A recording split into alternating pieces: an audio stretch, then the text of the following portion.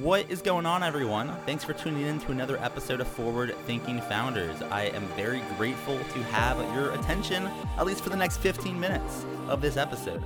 Forward Thinking Founders is a podcast where I interview pre-seed and seed stage founders about their products, what they want to build into the world, and why. We dive into how they spend their time, what's their vision, what's their origin stories, all these things, so you can learn all about what's coming tomorrow. Because these companies haven't hit critical scale yet. Most of them haven't hit product market fit.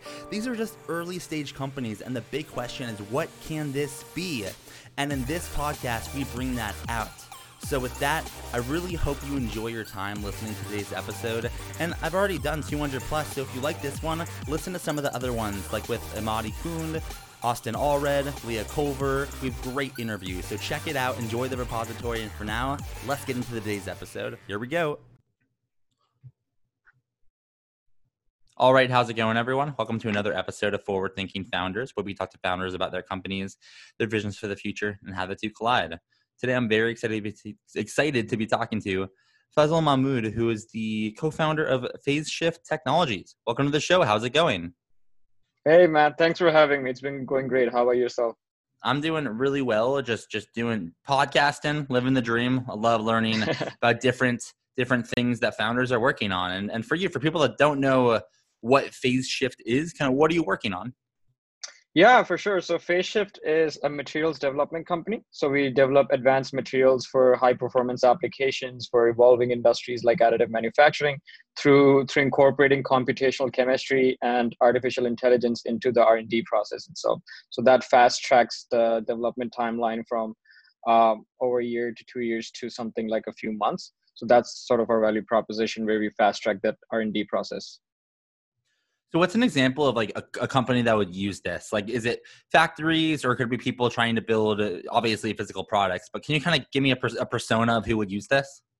Yeah, for sure. So for example, let's say there's a client that has a certain application in mind. Could be a high performance application within the aerospace sector, could be biomedical industry. It's a vast range of applications that we can go after. They would have some set of requirements that are currently not being met by the set of materials that are commercially available. So they would provide to us a list of requirements. The requirements would be material properties, could be the cost of the material, a range of things. Based on those list of requirements, we would go out and find the right material, which is essentially the recipe of an alloy, what materials to mix in what proportion, to come up with an end material that has those list of properties. So this customer could either be an end user of that material. For example, let's say a jet engine company that wants to, replace a certain material with a more high performing material, or it could be a manufacturer who want to optimize the material for their manufacturing process. So those are two kinds of customers that we're dealing with. So how'd you come up with the idea, and how'd you get into this type of business? And I guess, like, what's the origin story? It's pretty technical. So like, how'd you kind of find yourself working on this company? Yeah, for sure. So just for the background itself, I graduated with a degree in physics from University of Toronto. So I naturally had an inclination towards deep science-based startups.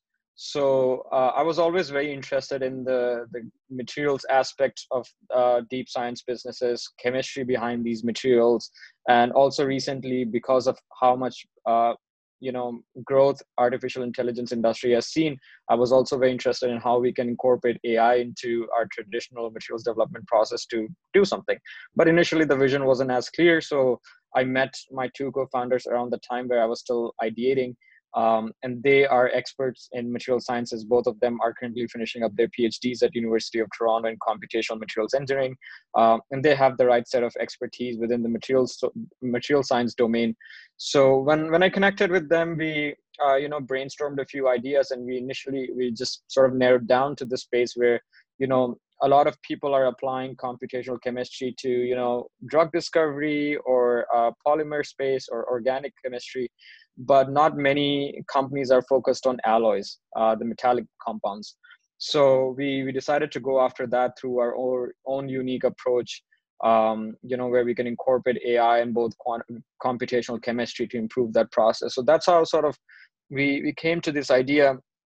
And the business model itself, that was something that we evolved over time, and through consultation with people from within the industry or from outside the industry. It's a mix of different things that sort of has evolved over time. So essentially the idea came from the intersection of backgrounds that we have, mine being physics, and my co-founders being machine learning and materials engineering. So that's how we came about it. I appreciate you sharing all that. I love to hear just how things kind of start coming together. So like, what does an average day for you look like? Are you spending time building, selling customers, raising money maybe? Like what's a day in the life of a co-founder of this company? Yeah, for sure. So until recently, we were fundraising. We were in full fundraising mode, and we just closed our first pre-seed round. So we're not so much in fundraising mode anymore. But what traditionally our day looks like is very different for different founders. So, all three of us are focused on three different aspects of the business. I'm mostly the business person. So I am more focused on, strategizing the development of the company, reaching out to customers, forming relationship with other organizations, which could be universities or, reaching out to other third-party organizations. For my co-founders, they're more tech focused. So one of the co-founders, our CTO, is more focused on the machine learning models, and he's sort of responsible for generating data that is required for our process, and developing essentially the strategy for incorporating AI. And the third co-founder itself, he's more focused on material property simulations. He's more the science guy in our team, so he knows a lot about the material science behind these materials. So all three of us focus on all three different things. Mine is more business oriented, and the co-founders are more tech oriented. When you started fundraising, did you need to like dumb this down for investors, or do you fundraise from investors that already understand all of this? Like, I'd love to. I've never feel like you're one of the more technical products that come onto the podcast, so I've never get to ask this. Like, how do you fundraise for something that's kind of deep tech? That's a very good question, actually, because I faced that problem when I initially started fundraising. So just for context, this was the first time I have started a company, and this was also the first time I was fundraising. So there was a lot of lessons that I took from this process itself.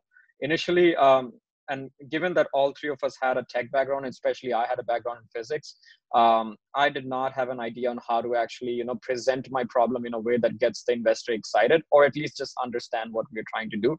And initially, when we were dealing with investors, there were a lot of questions. There were a lot of, the way the conversation was developing with investors, it wasn't ideal, and they were always very confused. But the good thing that happened with us initially was that Faceshift was a part of an incubator called Creative Destruction Lab at University of Toronto. And Creative Destruction Lab is a very deep science tech focused incubator. So they sort of coached us in a way that we could present our problem that is more investor friendly. We almost always have to assume that the person that we're talking to doesn't know anything about what we're talking about. So we have to talk in terms that are, fairly understandable for someone who doesn't have a science or technology background. And during CDL, during Creative Destruction Lab, we were working with so many mentors that were not scientists, that ended up being investors in our company later on. And they helped us refine our pitch, helped us refine our story, made us focus more towards, the process itself, the technology that we are building, and less towards the materials. That often is easier for people to understand. So it was a trouble in the beginning. Obviously there was lack of experience from our side as well, but as we talked with more investors, people from backgrounds in software, people from backgrounds in hardware, all sorts of different investors, we kind of picked up natural skill of adapting our pitch to the investor that we were talking to. And it just got much better later on. And in terms of the investor itself, we talked to a range of investors, but a lot of the investors that ended up investing in our company were investors that have invested in deep tech before. So they had a fair good understanding of, the science and the technology behind it. But in some cases, some of the investors were not from the deep science background. So in that case, we had to simplify our pitch a lot more, and essentially make sure that if they have any questions, we can address them in a constructive way without confusing them even more. So so you're doing a lot for the first time. What have been some things that you've learned? It could be about fundraising or just about company building, but like I'm sure you're learning a lot every day. But are you open to like Mhm. sharing one or two things that you've learning as you're kind of forced to learn on the job? Yeah, 100%. So before I started FaceShift, I had worked sort of part-time with two other startups that were pretty early stage in their development. So there were a lot of mistakes that they had made.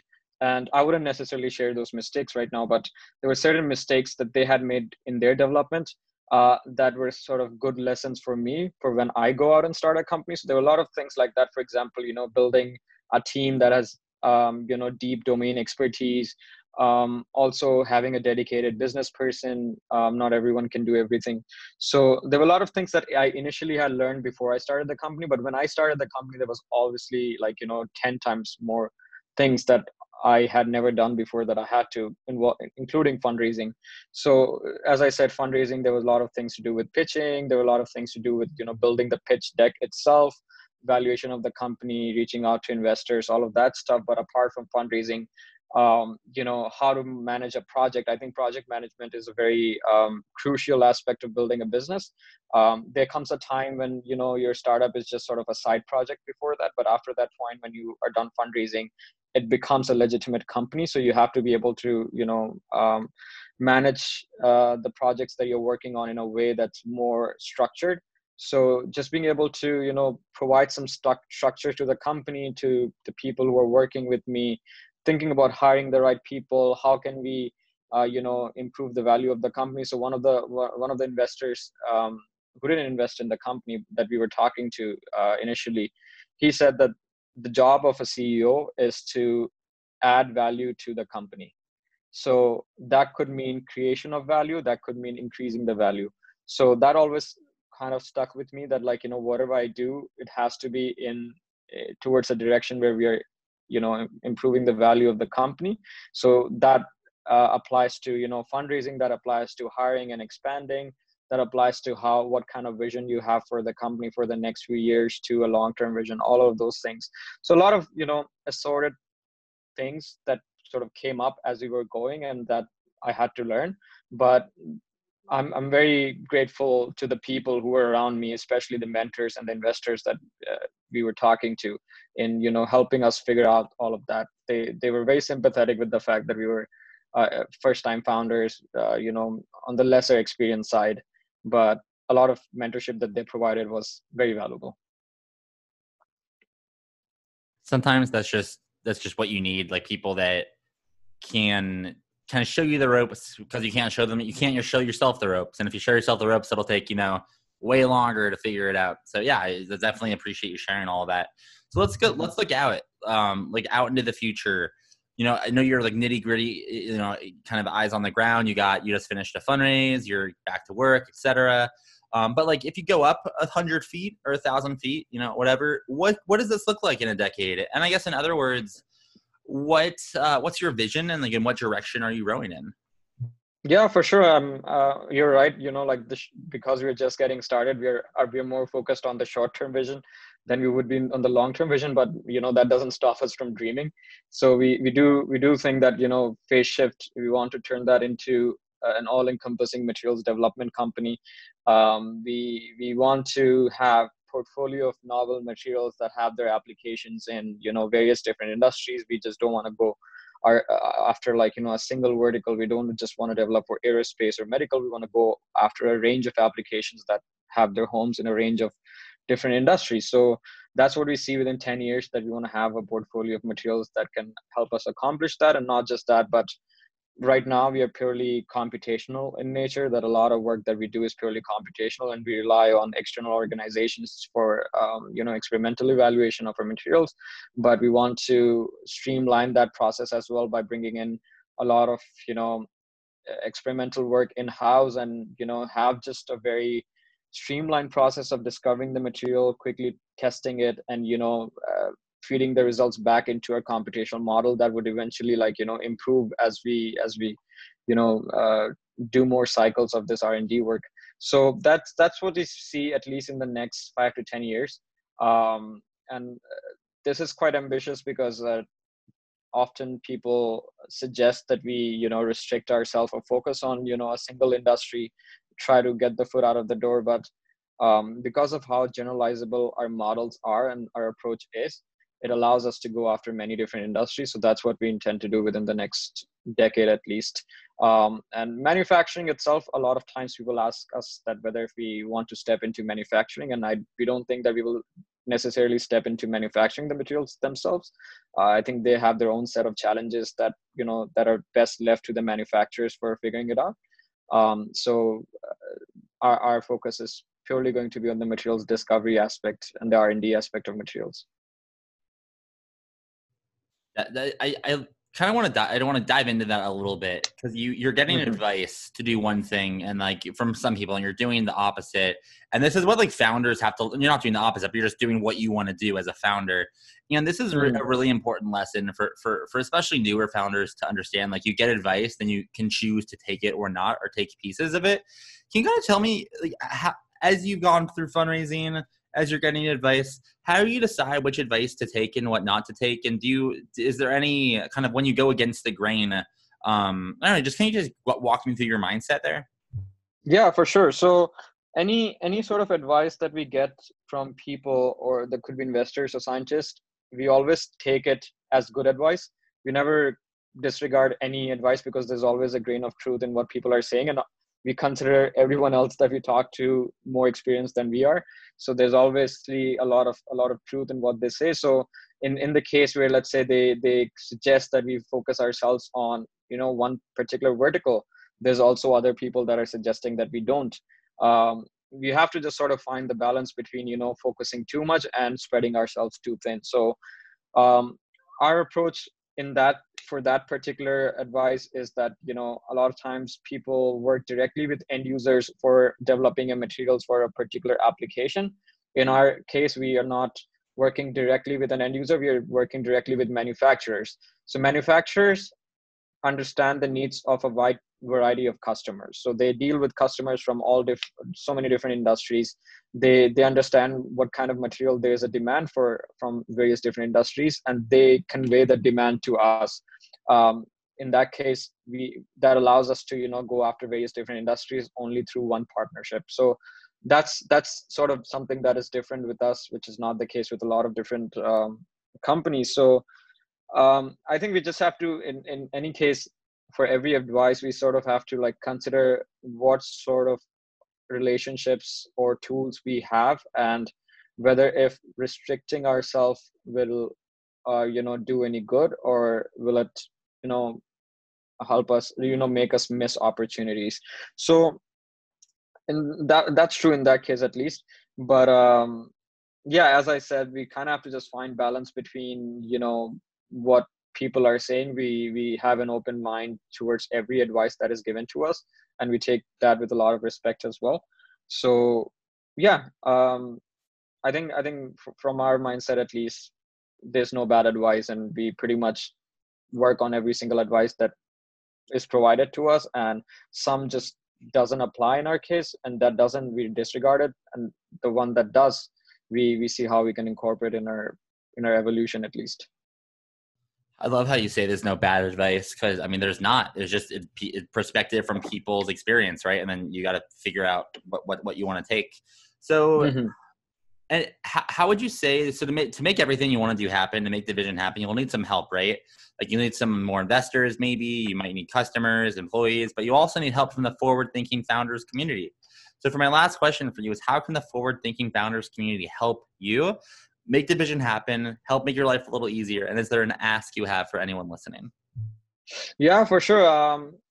There's not many concrete asks that I have. I think just for the company itself, at the moment, we are always looking for, new projects, new engagements. And in my experience, the way we have reached any meaningful leads that could be customers or investors were through introductions that were not initially in that particular direction. So if there's anyone within the community that would like to get in touch with us or would like to make any introductions, we're always open talking to people who want to learn more about our company or just want to talk about our experience. Apart from that, I think coming from a deep science space, a deep tech space, I don't think this space is as big as, traditional technology startups or SaaS startups. So some of the things that I've experienced in my journey so far is not people often judge deep tech startups with the same eyes that they have for traditional technology startups or SaaS startups. I think sometimes we have to consider deep tech startups very differently than any other technology startups. I think it's a completely new breed of startups that's sort of just starting to begin. So it's just something that involves a lot of learning. And as I said, if there's anyone who would like to learn more about the startup itself, we are always happy to, and always willing to engage more people. So that's the only ask that we have. All right. And then for my final question is, if anyone wants to get in touch, find your website, are you on social media? Can they email you? How can people get in touch? Yeah, for sure. So there's a contact form on the website. If, let's say, they can't find me or my LinkedIn or anywhere else, they can always reach us through the website. But anyone who wants to directly get in touch with me, they can just email me at Fazal, Fazal, at thefaceshift.com. So that's my email. They can just reach me through that, or my LinkedIn as well. My name Fazal and last name Mahmood. They can just search me up and they'll probably find me. Or they can also follow our LinkedIn page, the FaceShift company page, for any sort of updates. So all of those channels are perfectly fine for getting in touch with me. All right. Well, I appreciate you coming on to the podcast, and best of luck making it happen. Thank you. And thanks for having me. It was a pleasure talking.